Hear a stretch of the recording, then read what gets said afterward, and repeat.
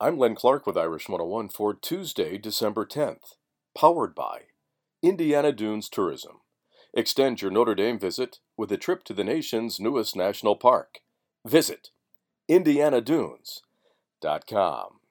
Here's what's happening in Irish athletics. The 15th-ranked Fighting Irish will face Iowa State in the Camping World Bowl in Orlando, Florida on Saturday, December 28th. The game will be at noon Eastern Time and will be televised on ABC television. The men's basketball team is back in action tonight at the Purcell Pavilion. The Irish will host Detroit Mercy with the tip at 7 o'clock Eastern Time, while the women are back on the hardwood tomorrow night at home against DePaul. The hockey team prepares for a weekend matchup this weekend at home against Penn State.